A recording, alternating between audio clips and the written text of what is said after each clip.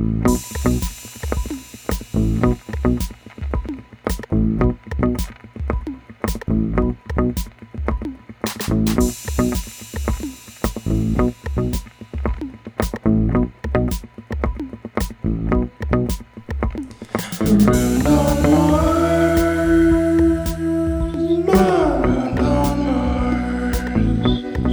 Hello. I've abandoned the cold open format. We're back to hot opens. The hot mic open. Marooned on Mars, Matt and Hillary. Perhaps the penultimate episode of the 2312 season. It should be, in theory. Next time will be like a little marathon because it'll be 60 pages, which is probably the max we've done for this book.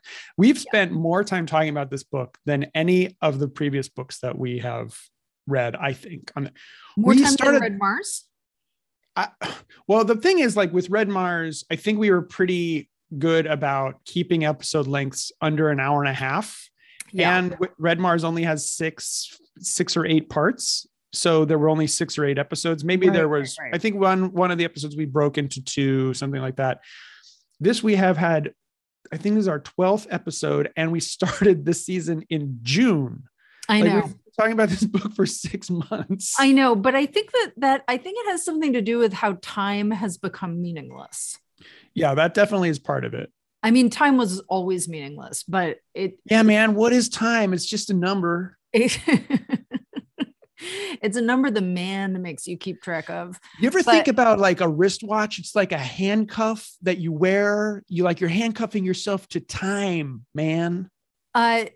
Matt, you're just saying what I actually think. And like a necktie is like a noose you wear to work, man. Well, that depends. When Diane Keaton does it, it's fine, I guess. Okay. That was the point that I was going to make. Matt, but what about Diane Keaton? Yeah, I just feel like the kind of like the rhythm, despite the fact that we've had to work this whole stupid time, and we keep having to work, even though obviously we should just not have to work. I feel like something about the, the pandemic has just thrown off a sense of, however illusory or, ideological or imaginary it might be, that there is something like forward momentum, Right. So basically we've just been floating around in space with this book because we're just floating around in space, Right. Yeah. The myth of progress is definitely a myth that is being tested with every passing day, that somehow we're smarter or more advanced than people were in the past, is really obviously untrue. Just because we have the hindsight of history doesn't mean that makes us any safer or smarter than those people. Yeah. Including ourselves in that timeline. Like, the older you get, it's not necessarily the older and more experienced you get, the more smart or secure you get. It's actually oftentimes quite the opposite, or just it's not even a measurement of more or less, or a spectrum of smarter or dumber. It's just like, it's much more chaotic and confusing than that. Yeah. Yeah, I agree. And we just like, so there's like so little available in the world, or at least our world generally, that reminds you or makes you think that, like, we belong to this fundamentally creative kind of species that is always like thinking about things and imagining new things and making decisions and trying things out and experiment, like this, I don't know, this feels like between like the sort of the news from Antarctica and the pandemic, and just the, like, now nobody can miss that, the American political system is what it's always been, which is just a kind of like, sort of slightly, whatever, a fiction, a fictional distraction or whatever it is. Anyway, between all of those things, it feels like it's so hard to grab a hold of anything that feels like, a kind of hopeful or creative posture toward the world, or, yeah. You know what I'm saying? Yeah. We don't have to get that much into it because it's probably, for most people listening, it's pretty obvious how bleak everything is. And how difficult it is to think or imagine our way out of it, or like past the next, say, 5 to 10 years or something like that, because things will change. They will become increasingly chaotic. Like the Thwaites Glacier thing is extremely scary, and there's really nothing to say about that, because it's very clear that the people brainwashed by capitalism are not worried about it. Don't see it actually see it as an opportunity. I mean, that's how bad the mental illness of capitalism is. Yeah. Probably there's a bunch of people who are thrilled about it, about all the beachfront property in the world being underwater. Yeah. The insurance companies are thrilled about it. Probably the people placing bets on the intertidal. Exactly. Which makes me think that New York 2140 should be our next book, but who knows what it'll be. Yeah. We have to figure that out. Yeah, man. I do think, I mean, I've said this to you before, but I know it's long, but you should read the new David Graeber book. How far are you into it? I finished it. Are you serious? It's really not. It's really a very bouncy. Well, I bet it is, but it's also 700 pages. Yeah. Well, you read long books. You're a Victorianist. You're one of these weirdos. Yeah, I mean, I haven't really been a Victorianist for a long time, but I've been a weirdo for my whole life. You can take the Victorianist out of Victoria.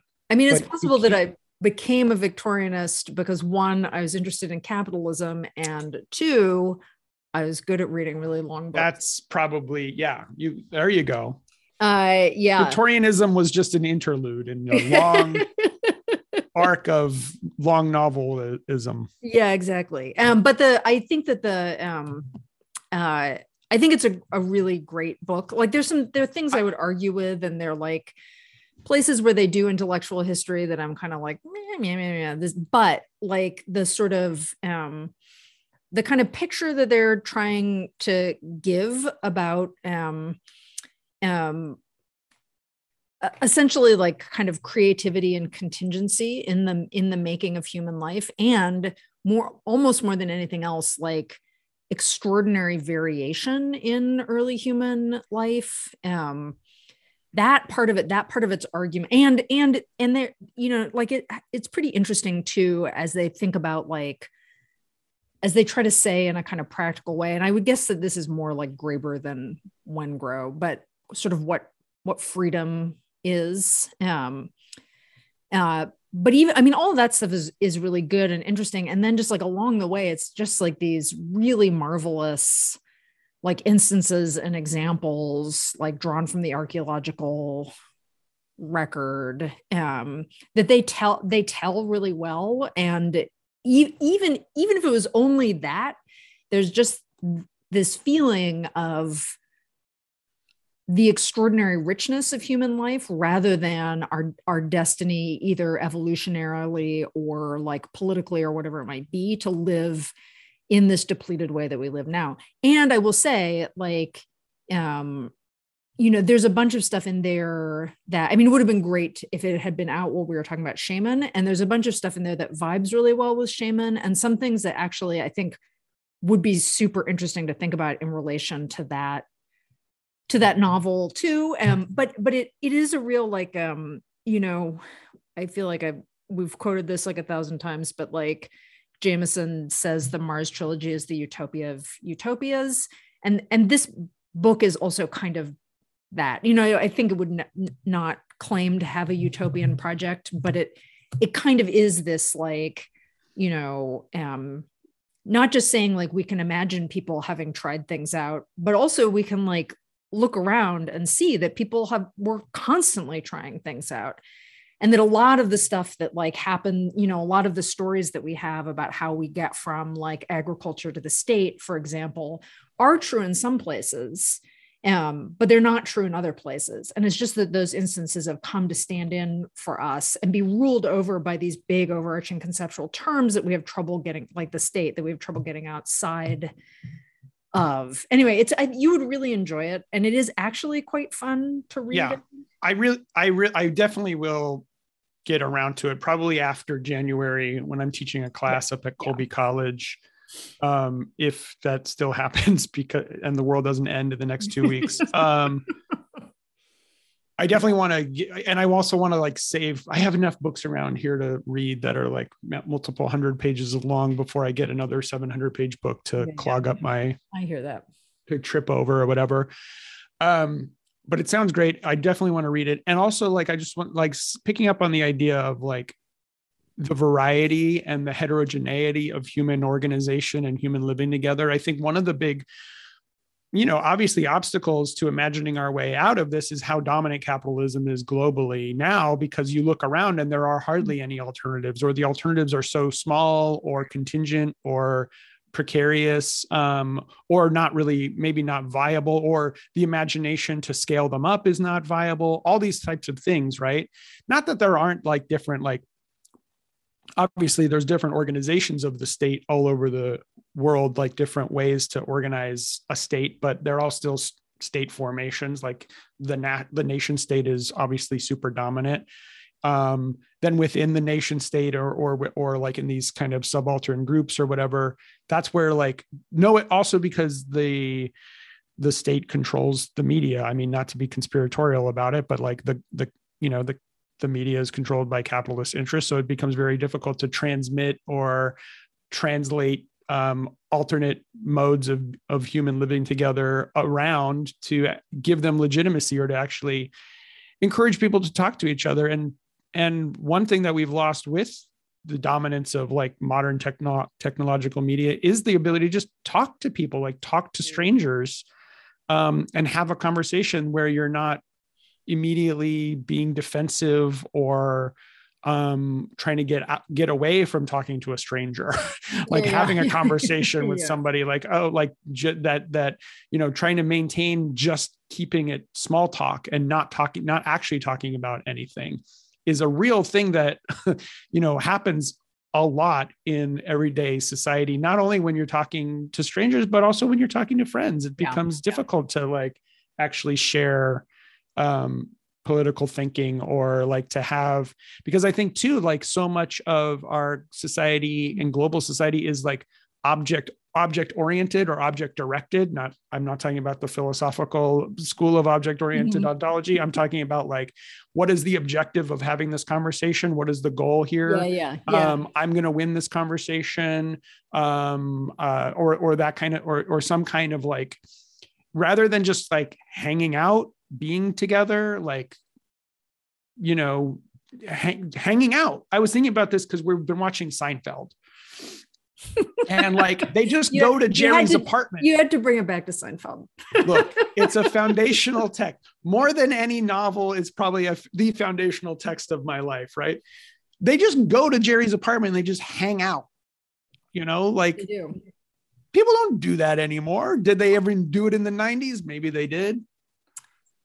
Yeah. I mean, maybe they do that and I just don't have any friends, which both could be true at the same time. Well, they're definitely not doing it now because now everybody is getting COVID again. Exactly. I mean, everybody was always getting COVID, but now everybody is thinking, oh my God, now everybody's getting COVID again. Yeah. That's another thing. Yeah.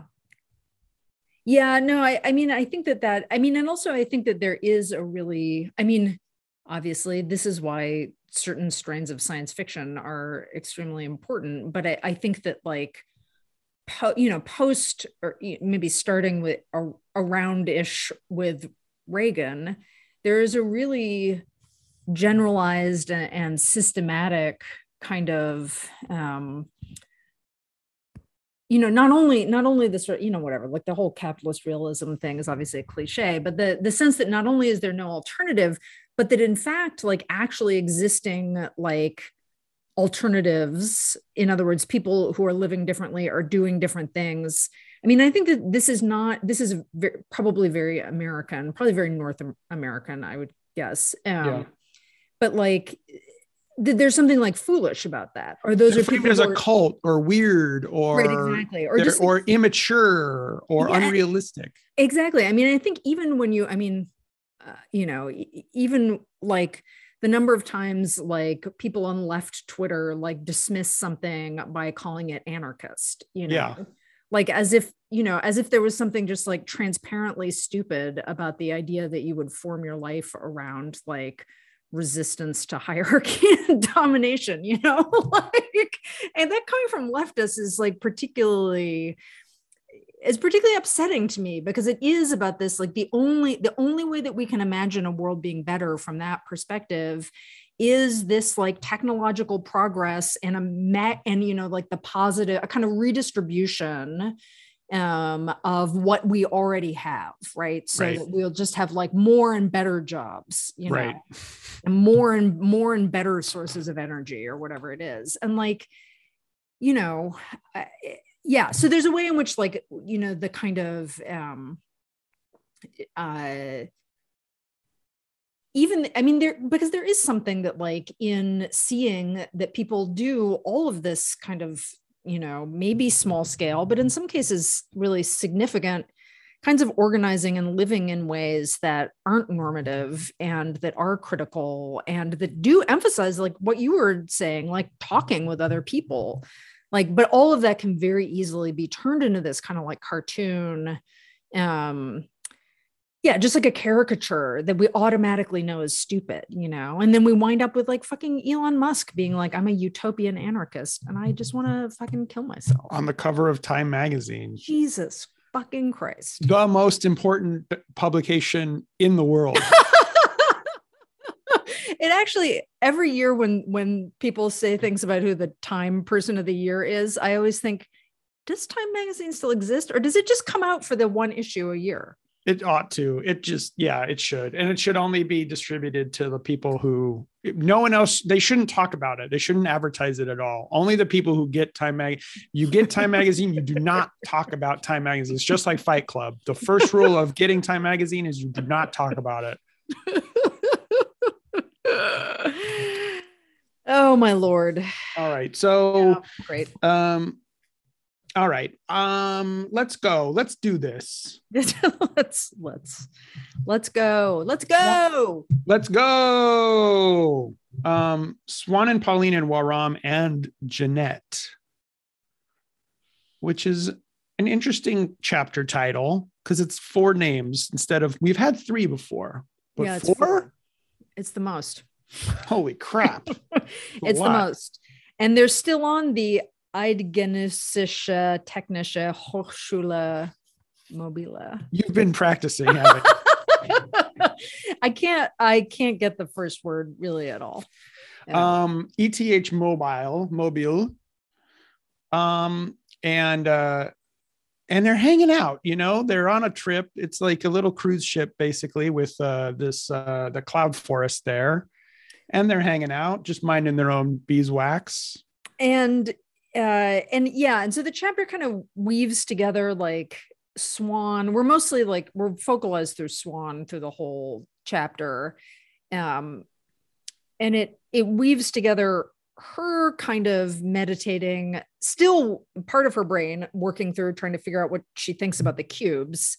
And then also her trying to figure out what she thinks about Waram, right, and what she thinks about the feelings that she has about Waram. And so we have this kind of like one strain of the chapter is this like, this kind of shipboard romance, but also that they're kind of like, they're now spending more time together other than when they were in the tunnels than they have before. Right. So there's that moment of sort of like, reflection that gets woven together with a kind of furthering of the story about the cubes and of the pebble mobs, right, that blew up or attacked Terminator. Those things get kind of like tied in together. So we have this kind of along with a kind of adventure story in this chapter too. So, we have a bunch of different things that can like happen on a long voyage. But we also have a chapter that's interestingly like just weaving a whole bunch of strands around together that on the face of it don't seem like they really belong together at all. Right. Yeah, that's true. I never thought about it that way before. That yes. I just thought of it right now. Oh. Whoa, it's almost as if we're having a conversation that's unfolding in real time, like we're just hanging out. What? Yeah, and this we'll get around to it, but I think I don't want to beat the spoiler conversation into the ground any more than we already have, but I think this like speaks to kind of the book and Stan's overall work and our attitude towards spoilers as well, especially regards these books, is that in this way there's a kind of spoiler proof quality to them in a certain sense, and I think we'll get to that in a moment, but it has to do with that kind of meandering sense of plot where things seem to be happening and the relationship between those things emerges or is really left to the reader to kind of sort through, I think. Swan, it starts with Swan basically telling Pauline about the cubes, yes, which she's not supposed to do. Yes. So spoiler alert, Swan breaks the rules. She's a rule breaker. Yeah, exactly. I mean, how long could she keep her mouth shut? Obviously, it's very funny because no, I promise not to tell. Pauline, you won't believe what I just heard. Exactly. I do have to say though, I love that right before that. I mean, so one of the things that I think is like very great in this chapter is the kind of like all of these contrasts between like slowness and hurry and like the in the blink of an eye quickness with which things can change and like long duration, et cetera, et cetera. And I just the very beginning of the chapter, and they're in this like in this little ascension that mixes together like sort of Australia and the Amazon, I guess. And Swan looks at Waram and rather than seeing him as the toad, sees him as a sloth. Yeah. And she keeps repeatedly in this chapter, we get a lot of times when they're having a conversation and then he's silent for an incredibly long time. And she's like, is he going to say anything? Because he's just reflecting. There's a line somewhere about him like staring at a rose for such a long time. I remember that. I don't know where it is. Just like very, very funny. Her kind of, like. Oh yeah, there it is. Once she saw him, it's the second sentence of the second paragraph. Once she saw him spend half an hour inspecting a single red rose. I really love Waram. And I think there's a very funny play with Swan and Toad, then Wolf and Sloth, and surely she thinks like, isn't lethargy a sin? But surely like, the wolf and the sloth are two different kinds of sinners. Anyway, there's like something very sweet about that. And also funny. And then, she's like, Pauline, I got to tell you. Right. And so, which is a good, always, it ends up being a good thing, obviously, because Pauline gets to work on this problem and contacts Wang's AI in a kind of encrypted conversation. And they go about trying to, find out what they can find out. Right. Because it's also part of it. It's partly an experiment about their AIs as well, as like, what can the AI find out about these cube AIs, and how might they go about doing it? Because what they end up discovering that they're able to do this massive micro observatory network. Like Swan's like, I didn't know you could do that, and they're like, we didn't either, but we did, and it worked good.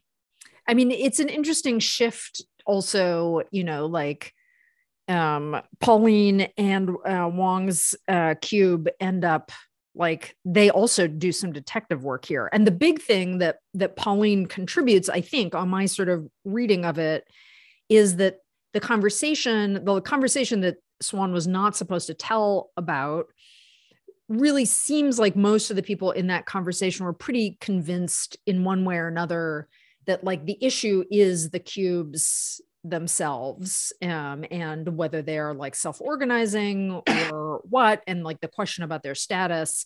And it's Pauline who says, there may be cube humanoids. That seems possible, although awkward, and they may be involved with these attacks, but it is most likely they are being programmed by humans rather than deciding by themselves to be some kind of self-conscious actor in human history.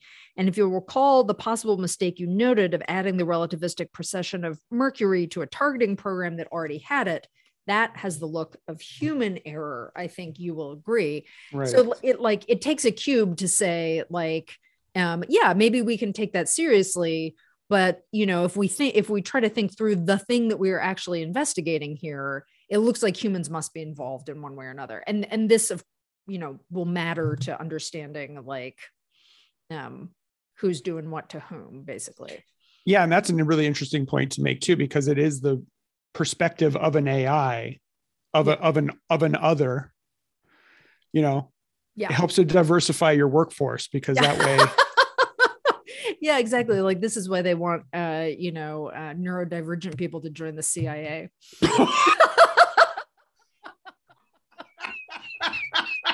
I'm sorry.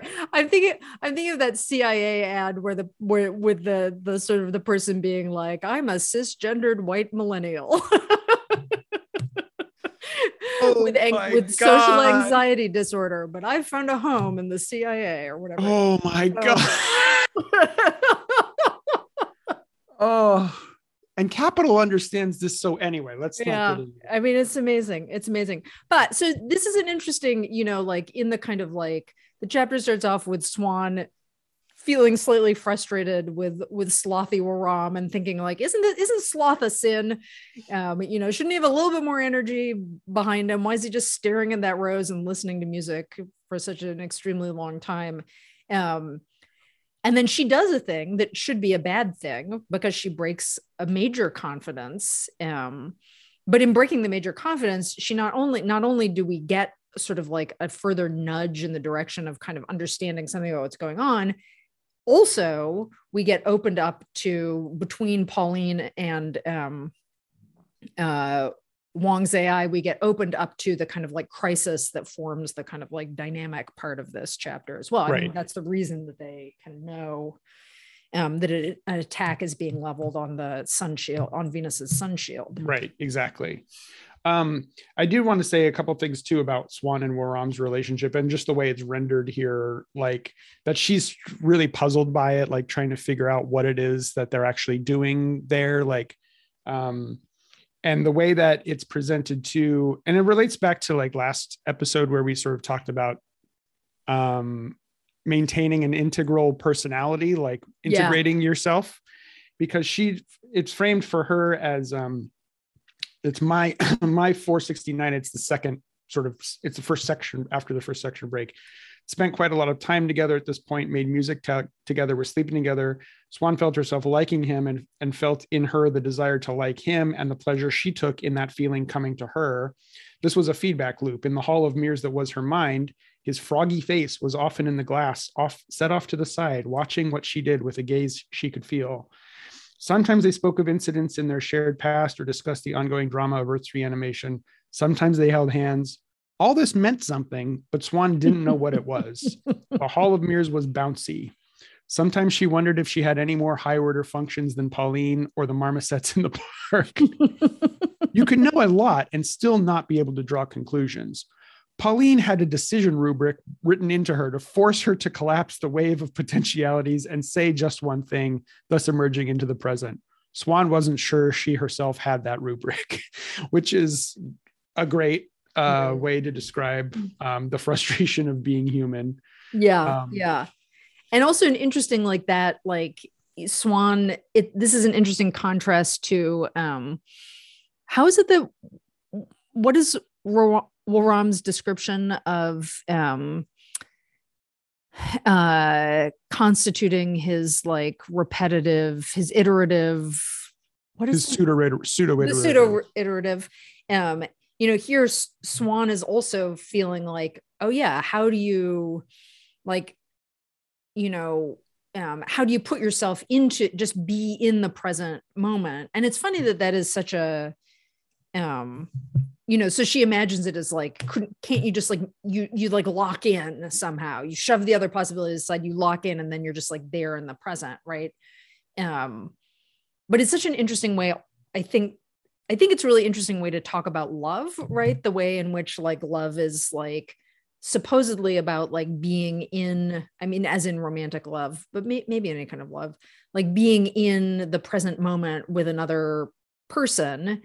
And yet there's always, and this comes back in the chapter again later too, there's always this kind of sense of displacement, like a projection into multiple possible futures, the sense of displacement in that you don't ever actually know what the other person's internal experience is, and therefore you have to reflect on it. So you're always being like, there's both like the longing to be in that present moment, and then always this kind of like pull back from it. And like this here is compounded by Swan's sense that like she and Waram like live at different rates too, like his kind of his sort of like durational, his practice of being like durational and still, and hers of like leaping and running and diving and etc. And that, I mean, that this conversation or their conversation branching off of that speaks directly to kind of like this giant bundle of criticalities. And she's like, yeah, I mean, your body can break, it will break, you're going to like fail, but your world should be more stable than that. Yeah. And it's like, that's part of, I feel like that's an interesting variation on the structure of feeling too, a little bit, where it's like, you want to have some kind of like internal personal structure of feeling that somehow mirrors the external macro structure of feeling, but they actually are on radically different time scales. Yeah. And it almost is like a wave kind of function too, like surfing a wave, like your personal structure of feeling, or a smaller scale version of that, is not the same. Like the one I have here in Maine, or the one you have there in Chicago, is not the same as the overall structure of feeling of like the whole country, or like Mississippi or somewhere, or in China. Like they're radically kind of different. And those kinds of, so it becomes even more difficult to like kind of relate interpersonally, and not only to relate interpersonally, but also to understand how different of the macro systems and different interlock together, or interweaving together. Yeah. That's really interesting to link that to that comment that like your world should have more stability. And that's also just making me think that like when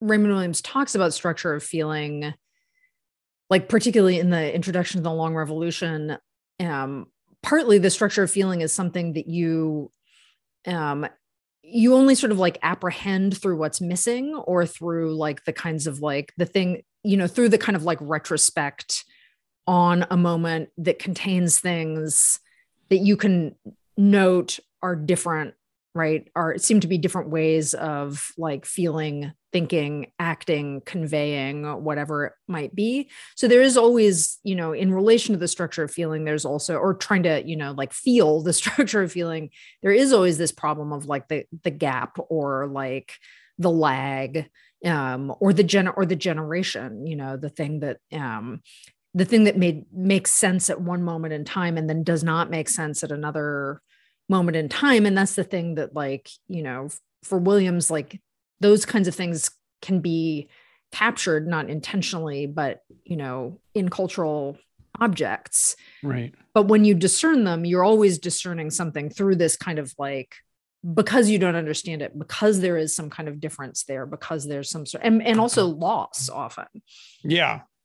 Yeah. I mean, the mediation of the thing that preserves it or happens to register it is also inevitably going to have there's a loss factor, whatever, right? Because it's not being immediately experienced. So, right. Yeah. And that mediation, I think that mediation is really important in this chapter, in the line of thinking about Swanararam's relationship, that she here in this part that we were just talking about, like thinks of like the Hall of Mirrors, right? If you are reflecting, if you want the other person to reflect you, there's something quite empty about that kind of like reflection, right? That's like not really what mutual reflection can't be, that because it's not mutual to have like two mirrors facing each other, right? And so the question is about like figuring out how, I mean, this is like a crude way to put it, but figuring out how the necessity of mediation is not like a loss of something, but rather gives you like something else, right? Mm-hmm. So it's not that, like ideally you would have like, total immediacy between two people, but rather, that the of necessity mediated relationship allows for something that is different than the kind of fantasy of a sort of like immediate knowledge or understanding or shared feeling or something. Right. A kind of Alphabung. As they say.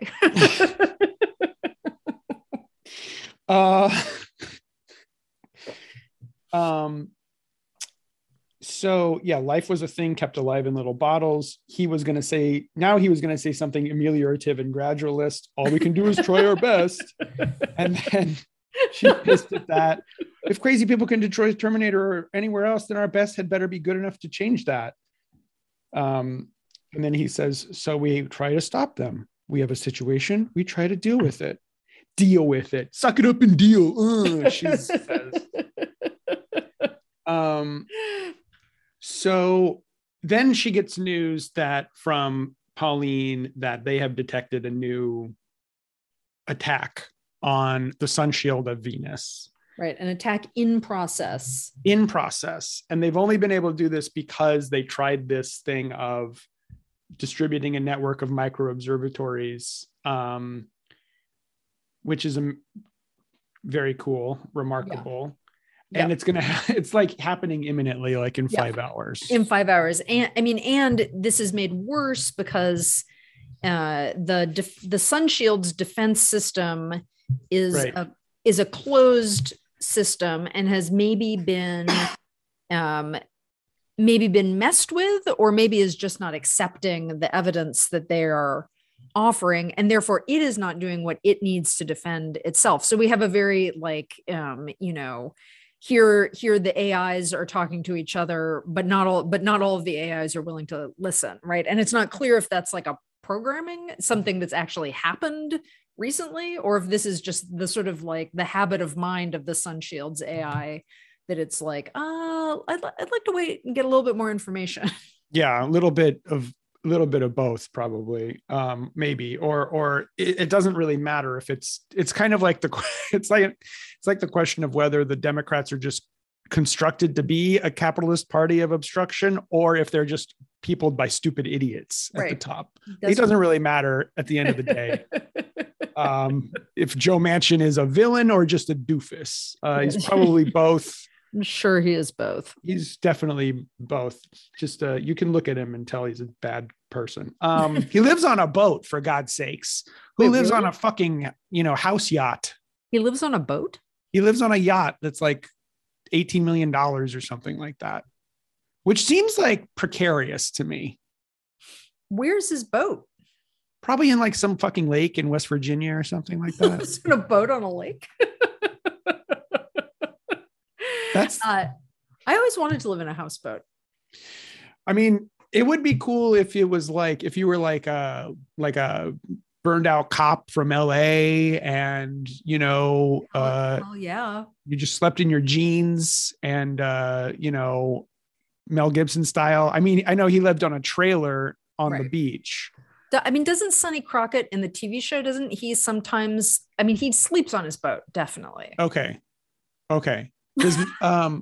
Doesn't Sonny Crockett live on his boat? Probably. I don't know. I'm not very familiar with the Miami Vice TV show. Well, Matt, you should be. There's another TV detective that definitely sleeps on his boat. I can't remember. Magnum PI. I was thinking Magnum PI, but he lives in that mansion with Smithers or whatever the guy's name. Oh my God. That's such a weird show when you think about it. He's a PI. He's a private investigator. Yeah. There's another. I'll do the research. I'll find out who else lives on a boat. A lot of them do. A lot of these boat types. Yeah. But those aren't even houseboats. Those are just usually like, the boat I go fishing on. What was there was another, the boat you go fishing on. I'm a person who's been on a boat like 4 times in my life. Yeah. There's a detective movie that I watched in the sometime in the time loop that we're all stuck in. It's a Clint Eastwood movie. One of his like lesser films from the 80s where he plays I think it's blood, or no, it's the 90s. I think it's like blood work, maybe. Terrible fucking name.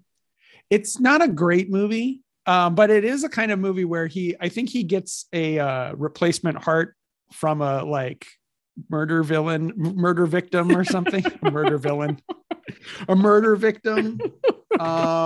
Jeff Daniels is in it. He's very good. Wow. Anyway. All right. Well, you sold me.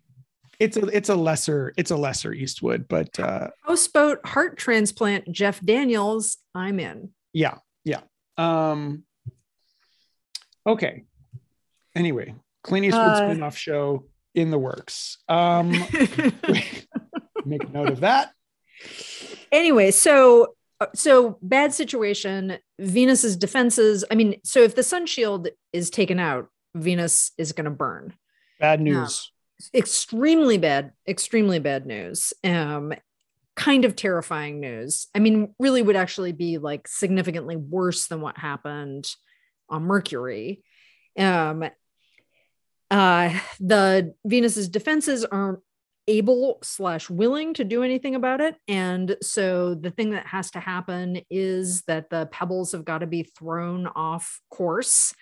And basically there's only one way to do it that seems available and possible. And that is to take our friend, the ETH Mobila, and use it to throw the pebbles off course so that they do not destroy the sun shield. Intense.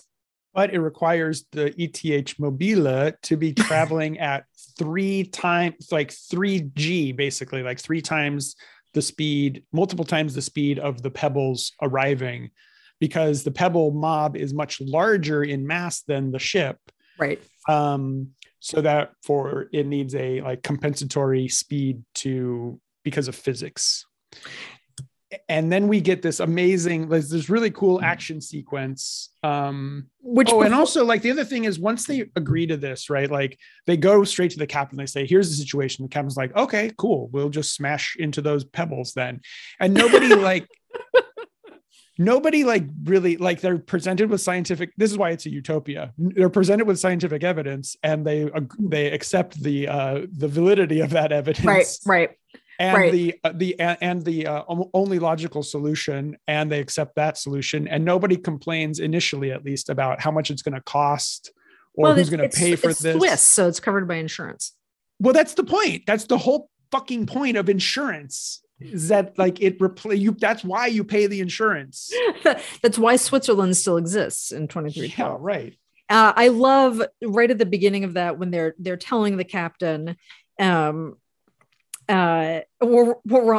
captain and everyone in the crew looked startled at this idea, but Waram gave them a little time to adjust. If we decide to do this, are there enough lifeboats for everyone aboard? Lifeboat is not the right word, the captain said. Yes. Let's argue over semantics first. It's very adorable. And then later, when the captain is making the announcement over the PA, letting everybody know. And so basically, like, everybody could get into one of the lifeboats, or people can get into spacesuits. People who have whatever the requisite experience is, could get into spacesuits, scuba licensing for outer space, have their scuba license, which is preferable because the spacesuits are actually better provisioned just in case, right? Because everybody's getting out and then going to be just like drifting around and have to be picked up by rescue ships of various kinds. So the captain has to say all of this over the PA. And he also has to say, by the way, we're going to have to be accelerating. So we're going to be under very, very high Gs. So this is going to really be very difficult. And so we get a little bit sort of in a little bit of a kind of indirect discourse. The inconvenience was greatly regretted and assistance from the crew would be provided to all who requested it. The announcement as it went on in its convoluted Swiss way was causing an uproar throughout the ship. And it just like the idea of having to explain. So this whole episode is obviously, this whole episode feels very much, I mean, and I think this is made pretty explicit. It's a rewriting of the space elevator, the cutting of the tether of the space elevator and people's need to get out in the Mars books. And in that sequence, one of the things that we talked about a lot was part of the point of that sequence is when the pressure is on, when the chips are down, when it's an emergency, like people are freaked out, but they do what they have to do. And they don't become like, suddenly become like territorial monsters, like throwing each other aside.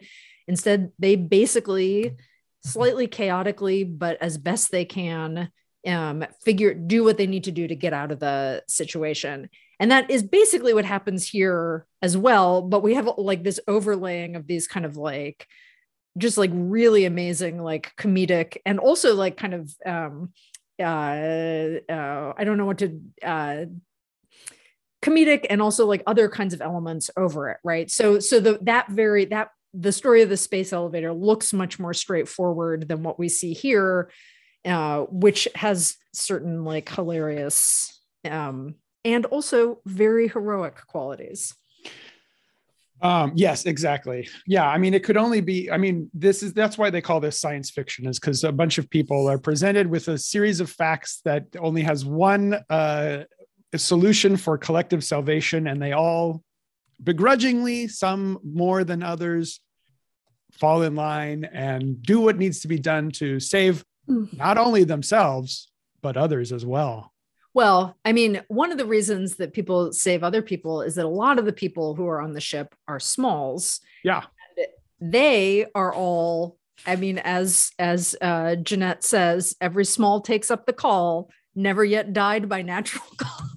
None never yet died by natural causes. Which is by natural cause. Every Small takes up the call is one of my favorite, absolutely just favorite things that has ever been said in any book. But basically, like, because, I'm sure that like the so-called normal sized people and the talls and the rounds look at the Smalls and they're like, oh, they're so cute and tiny, what do they do? But it turns out that when the pressure is literally on, it is better to be a small person. And they are the ones who are like fucking dragging people through the ship when they can't move. They're like dragging them into their suits. And, the reason I think they're happy to be heroic is it's like, hey, this is our element. Why do you think we're like this? We're like this because this is how you live in space. I'm a badass. I love the Smalls. In G like this, the differences in mass between people became striking and important. Smalls weighed 3 times as much as they usually did, like everyone else on board, but that still left them at weights that human muscles had evolved to handle. This was made quite tangible by the sight of all the Smalls on board, still on their feet and walking around, some crouched like sumo wrestlers or chimpanzees, others strutting like Popeye, but in any case, upright and moving, and most of them working hard in impromptu teams to help their prostrated larger fellow passengers. And of course, Waram is one of the larger fellow passengers who's having a lot of trouble getting into his suit. But yeah, it's just a wonderful. It's a happily great Inspector scene. Jeanette passed them at work with past Waram and Swan. I work with 2 other Smalls hauling a big tall who looked like Michelangelo's David, but could only just keep his head off the ground as they slid him along. It's literally like moving a statue. I'll be back. Said to Waram and Swan, off they went, shouting in their high voices at each other. This scene makes me cry both, because it makes me laugh and because I find it very moving. It's great. Very, very moving.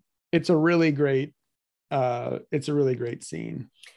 Even in the locks, some people could. So when they have to get, everybody who's not getting on one of the lifeboats has to get to one of the airlocks, which is where the suits are, and they have to get in or be gotten into the suits, and then they have to go out the airlock. And that part, man, that is such an intense, like, here you are with, maybe there's some people you know, but you might be with a group of people who you actually don't know at all. And everybody is just like holding hands with each other in order to jump out into the unknown. Yeah. Right? Just into the blackness of space. They're just stepping into the void. It's extraordinary. Yeah. Even in the locks, some people couldn't move, and there were Smalls in there working hard to kick and shove people out the open door. When the inner doors reopened, they were still there, their faces under their helmets suffused with a mad joy. The Smalls are like, this is great. Exactly. Yeah,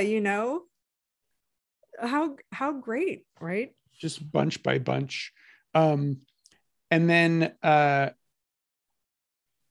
Swan and Rom are helping out. It was a spooky thing to dive off an accelerating spaceship into blackness and stars, clothed in nothing but a personal suit. Many a round-eyed person entered the lock, and Swan could sympathize, even though in ordinary circumstances she liked this kind of thing. Some lock groups jumped out together, holding hands, hoping to stay together. Once the ones still inside saw this on the screens, it became something almost every group tried to do. They were social primates. They would take the risk together. No one wanted to die alone. It's beautiful.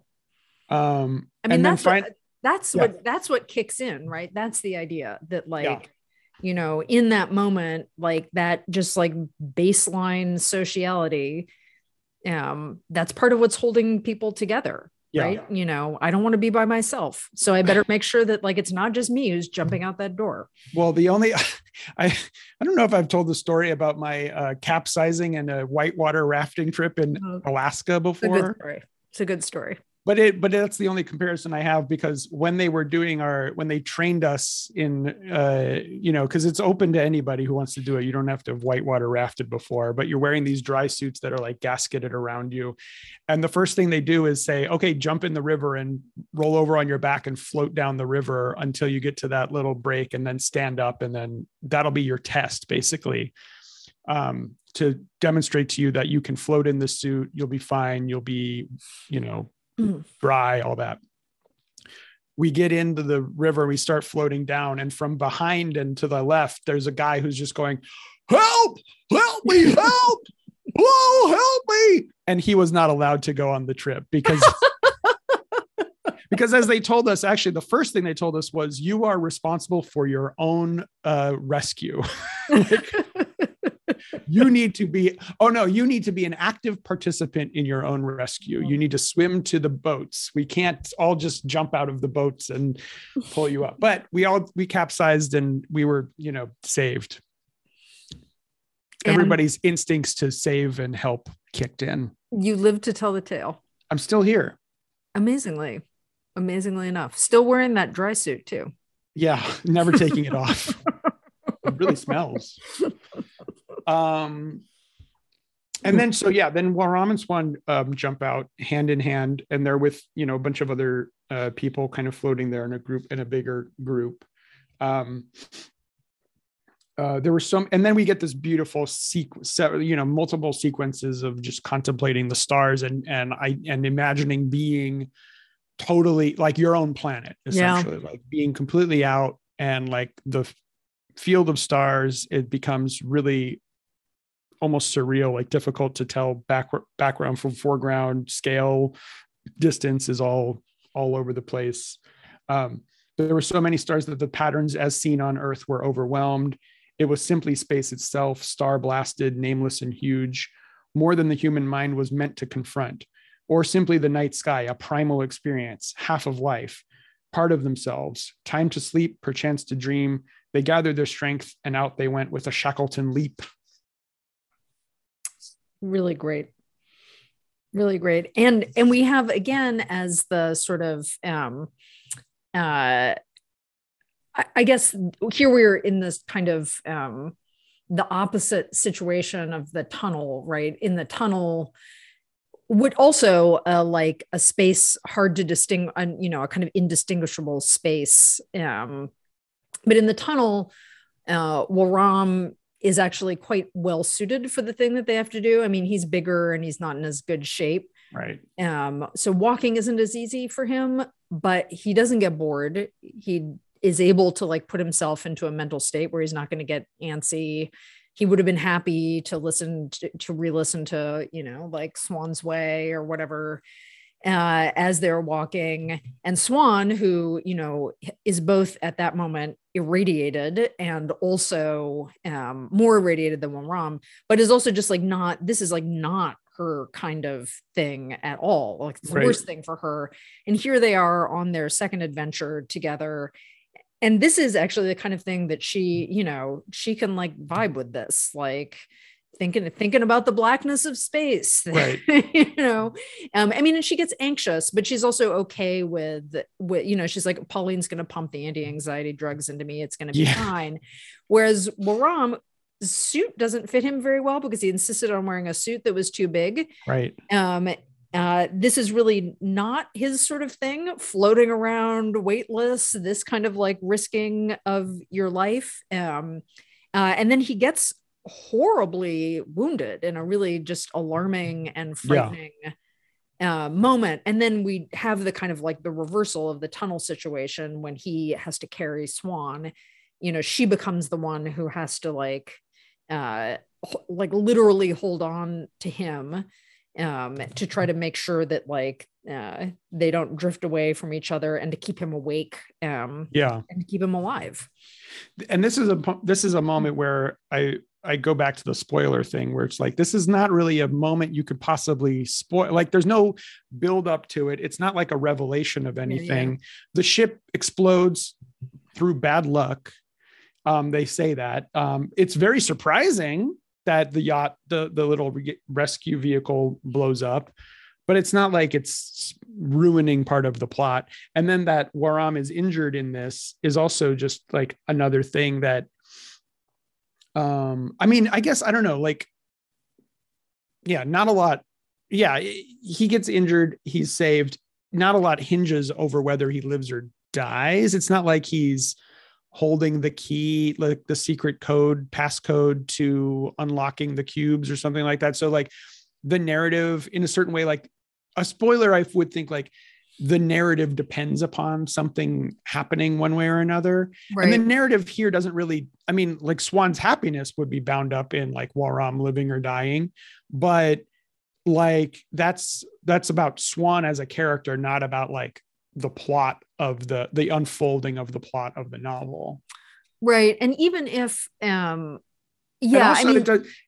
unfolds so quickly too. It's not like, it's not like he's in, like he spends 300 pages in like mortal peril and they don't know whether he's going to live or die. And I tell you at the beginning of writing the novel, don't worry, Waram doesn't die. Like that would be a spoiler.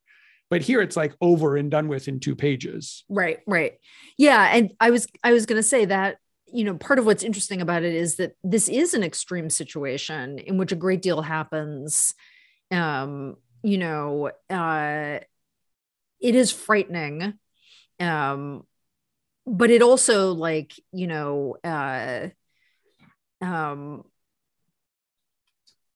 in the end, like nothing really turns on this other than like another sort of manifestation or another like sort of shift in the relationship the two of them have, right? So it becomes, so like where this like event that includes his suit being ripped, his leg being, of course, like frighteningly frostbitten, him passing out.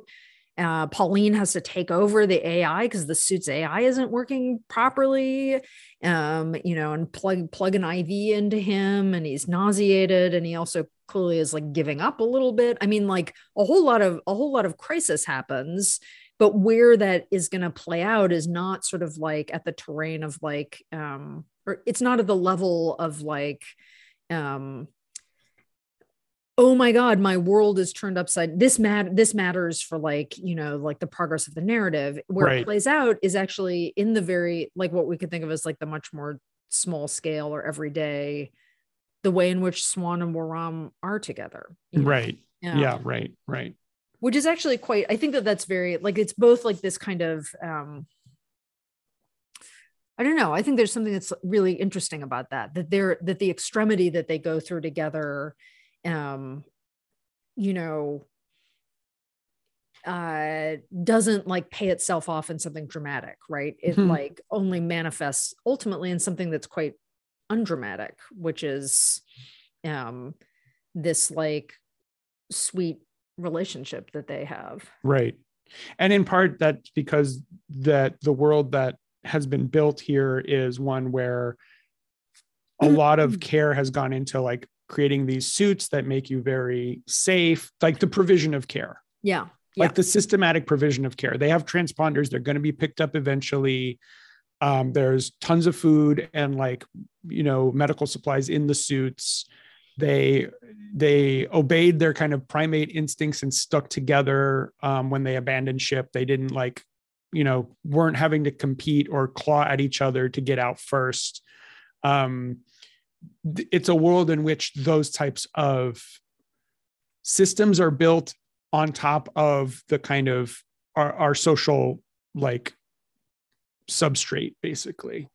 And that comes out, I think, really beautifully. That was like the way that you put that was really great. In a few pages later, when this section sort of begins with Swan thinking, well, here they were, nothing to be done except to wait. Waiting was never her preferred mode. Typically, there was more to do than she had time for, so she was always in a rush. Now it seemed long for a rescue from an evacuation. And, you know, she thinks through like, okay, a bunch of things have happened. I don't know where we are. We're really knocked off course. Don't really know how long this has been going on.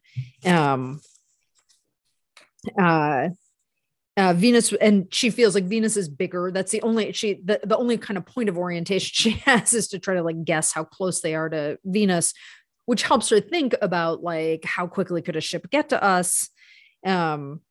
Swan recalled stories of castaways adrift, unfound, frozen for the eons.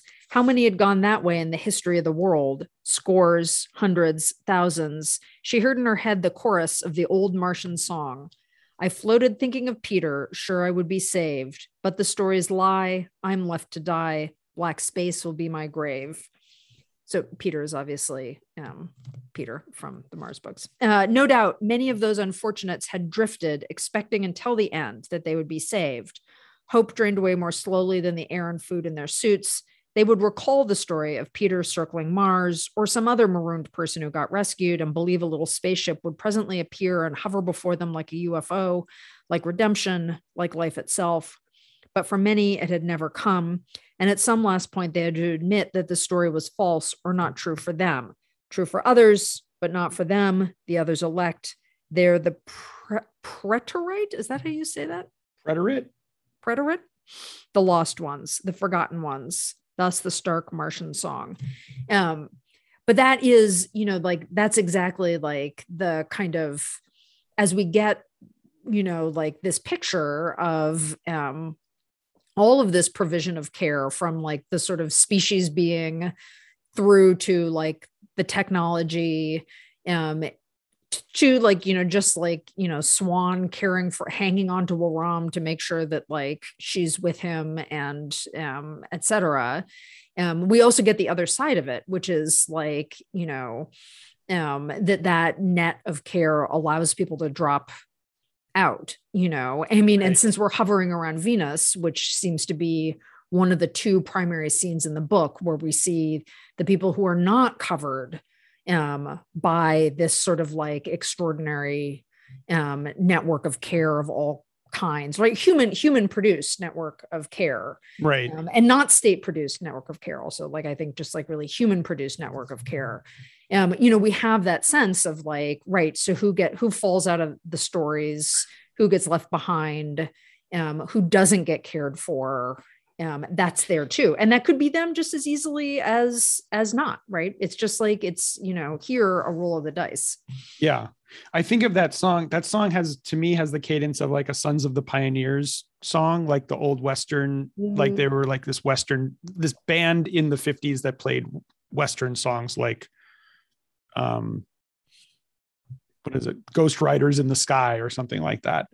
But because Mars at that time didn't have that provision of, or I mean, it's like the Wild West or something, that kind of frontier aspect to it, the kind of land grabby type thing. And Venus basically occupies that same space now. Here is the kind of, the space that's being capitalized, that where you can still affect like the development of it to your own sort of ends, where like those human systems haven't been put in place yet to counteract the kind of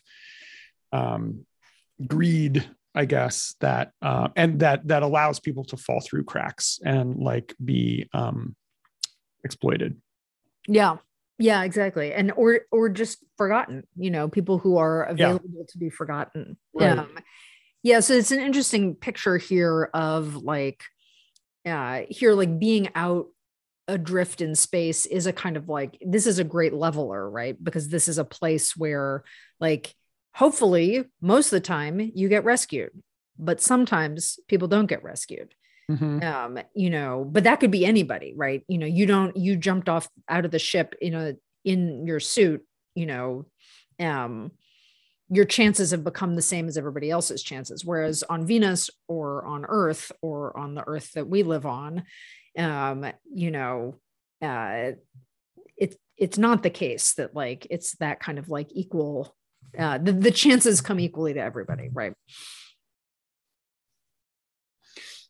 And they're there for a really long time. And so they have these, it's just time to reflect basically on all this stuff, and then time for them to talk. And then of course they have to talk about their relationship. Ever since the tunnel, we've had a relationship. And then they're trying to like put a label on it, man. These labels. I love you, he said. But of course she said, I love you too. No, he said, I love you. I see, she said. Oh dear, I'm not sure I know what you mean. Neither do I know what I mean, but I say it anyway, wanting to say it to you. It's that kind of love. Look, this is crazy talk. Your leg is frozen. You're in shock. Oh God. They're just out there like doing the, no, do you like me or do you like me like you? And then this was the heart of it. This word he had used, maybe he interested her. She was drawn to him as to a work of art or a landscape. And there we have like all three things sort of put together: the art, the landscape, and the other, the love, the human, the relationship. And then going back to whatever book it was, love as a paying of attention, as a kind of attention. Aurora. Maybe. That's Aurora. He showed her new things, but also new feelings. Oh, to be calm. Oh, to pay attention. He amazed her with these qualities. Well, I love you too, she said. We've been through a lot. Let me think about it. I haven't thought about it in the way that you seem to be implying. He suggested. Okay, well, yes, then I'll think about what it means. I don't think she's being coy here. I think she's really like, oh, what is this? Well, yeah, discerning what the structure of feeling is, again, is like that exists between them. And then also, sorting out like, okay, I'm 150 years old. Does this still apply? He smiled again, but briefly. He was watching her like she didn't know what, not like a hawk, not anything like a wolf's long stare, more a curious look, a questioning look, a froggy inquiry, as if to ask, what kind of creature was she? Robot? Limit? Robert? And that actually leads really well into a few pages later where we get you were saying before, like we have these kinds of questions about like, continuity of personality, and is somebody, how do you know another person? How do you know who they are? Do you sort of know that because you like essentially demand that they always be the same, that they always be what you think they are? Maybe to say, this is after the break. And they whistle together again and listen to both Bach and Debussy. Maybe to say that someone was like this or like that was just an attempt to stick a memory to a board where you organized memories, like butterflies in a Lepidopterus collection. Not really the generalization, it seemed, but just a stab at understanding. Was Bahram anything like what she might say about him if she tried to say something? He was like this, he was like that. She didn't really know. This is particularly funny given that they are both supposedly like Toad and like Swan. Right. That we're supposed to be able to hold in our heads this, like, what are these two people like? One had impressions of other people, nothing more. Never to hear them think, only to hear what they said. It was a drop in an ocean, a touch across the abyss, a hand holding your hand as you float in the black of space. It wasn't much. They couldn't really know each other very well. So they said he is like this or she is like that and called that a person, presumed to make a judgment. It was such a guess. You would have to talk to someone for years to give the guess any kind of validity. And even then, you wouldn't know. When I'm with you, she said to Bahram in her mind as they floated there together, waiting, holding hands. When I'm with you, I feel faintly anxious, judged, inadequate. Not the kind of person you like, which I find offensive, and thus behave more like that part of me than ever. Though I want your good opinion too. And that desire I find irritating and so contradicted in myself. Why should I care? You don't care. And yet you do care. I love you, you said. And Swan admitted to herself she wanted him to feel that way when he was with her. Really, it's great. And here we get the sort of like the paying of attention idea comes up again. Right. It was precisely that misplaced love she wanted. Someone who would like you more than you do. Someone who likes you despite yourself. Someone more generous to you than you are. That was how Alex had been. And when you see that, when you feel that, feel loved beyond justice from some kind of generosity that sets off certain other feelings, a kind of glow, a spillover. It caused something to start that felt reciprocal, a mutual recognition. The hall of mirrors again, set a lased beam of light between two mirrors, back and forth. The beam bounces, two parts of something more. Not just the beast with two backs, though that too for sure, and a great thing, a great animal, but something else, some kind of pairing like Pluto and Charon with the center of gravity between the two. Not a single superorganism, but two working together on something not themselves. I was thinking the sort of someone who likes you more than you do, someone more generous to you than you are. This is like the, this is love as like the fundamentalness of like the gift, right? Oh, yeah. Because the person, what you love in the person is that they give you a thing without you being able to reciprocate it, right? This is not an exchange relation, right? Because like their generosity is something that you don't have. What they give to you is just a gift. Like nothing is expected in return. In fact, even you might not think you could live up to it. And even when you exchange gifts, it's not an exchange. It's kind of like not an exchange relationship because it's like each gift is not equivalent. No matter, I mean, if you say like, okay, $40 is the limit for our Secret Santa, that's not what gifting is, right? That's not what a gift relationship is. Merry Christmas. Yeah. Merry Christmas. Here's some ice cube trays,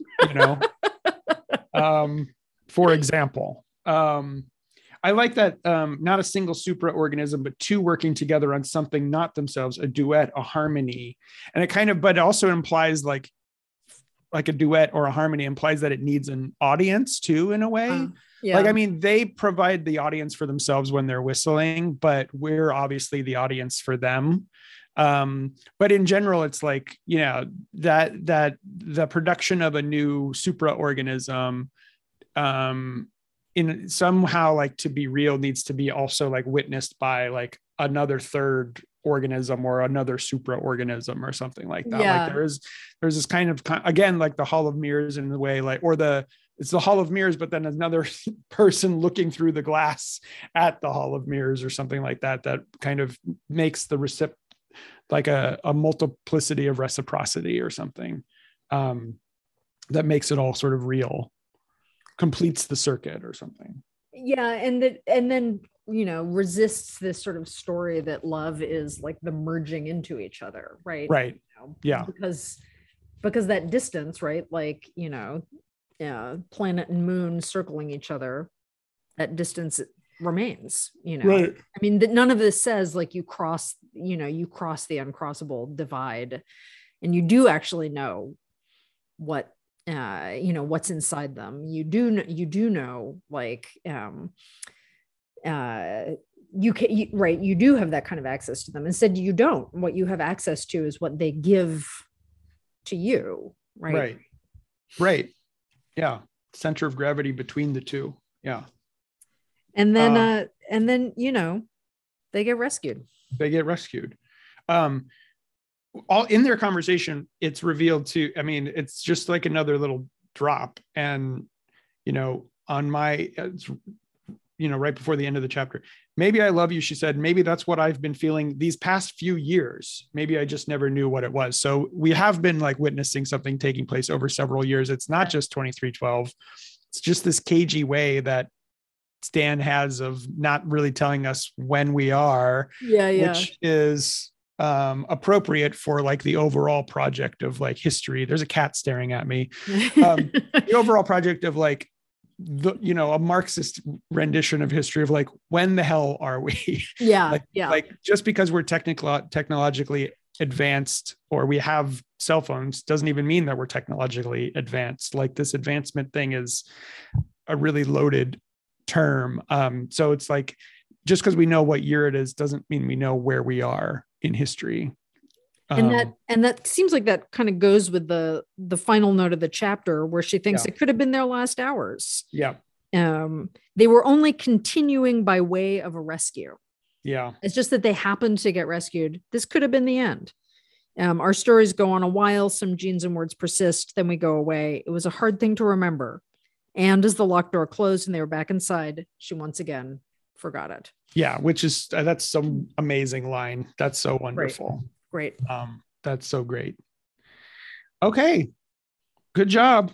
Yeah. Good job. Great chapter. Good chapter. We talked for another 2 hours or something. Well, an hour and a half. Yeah, pretty good. Nailed it.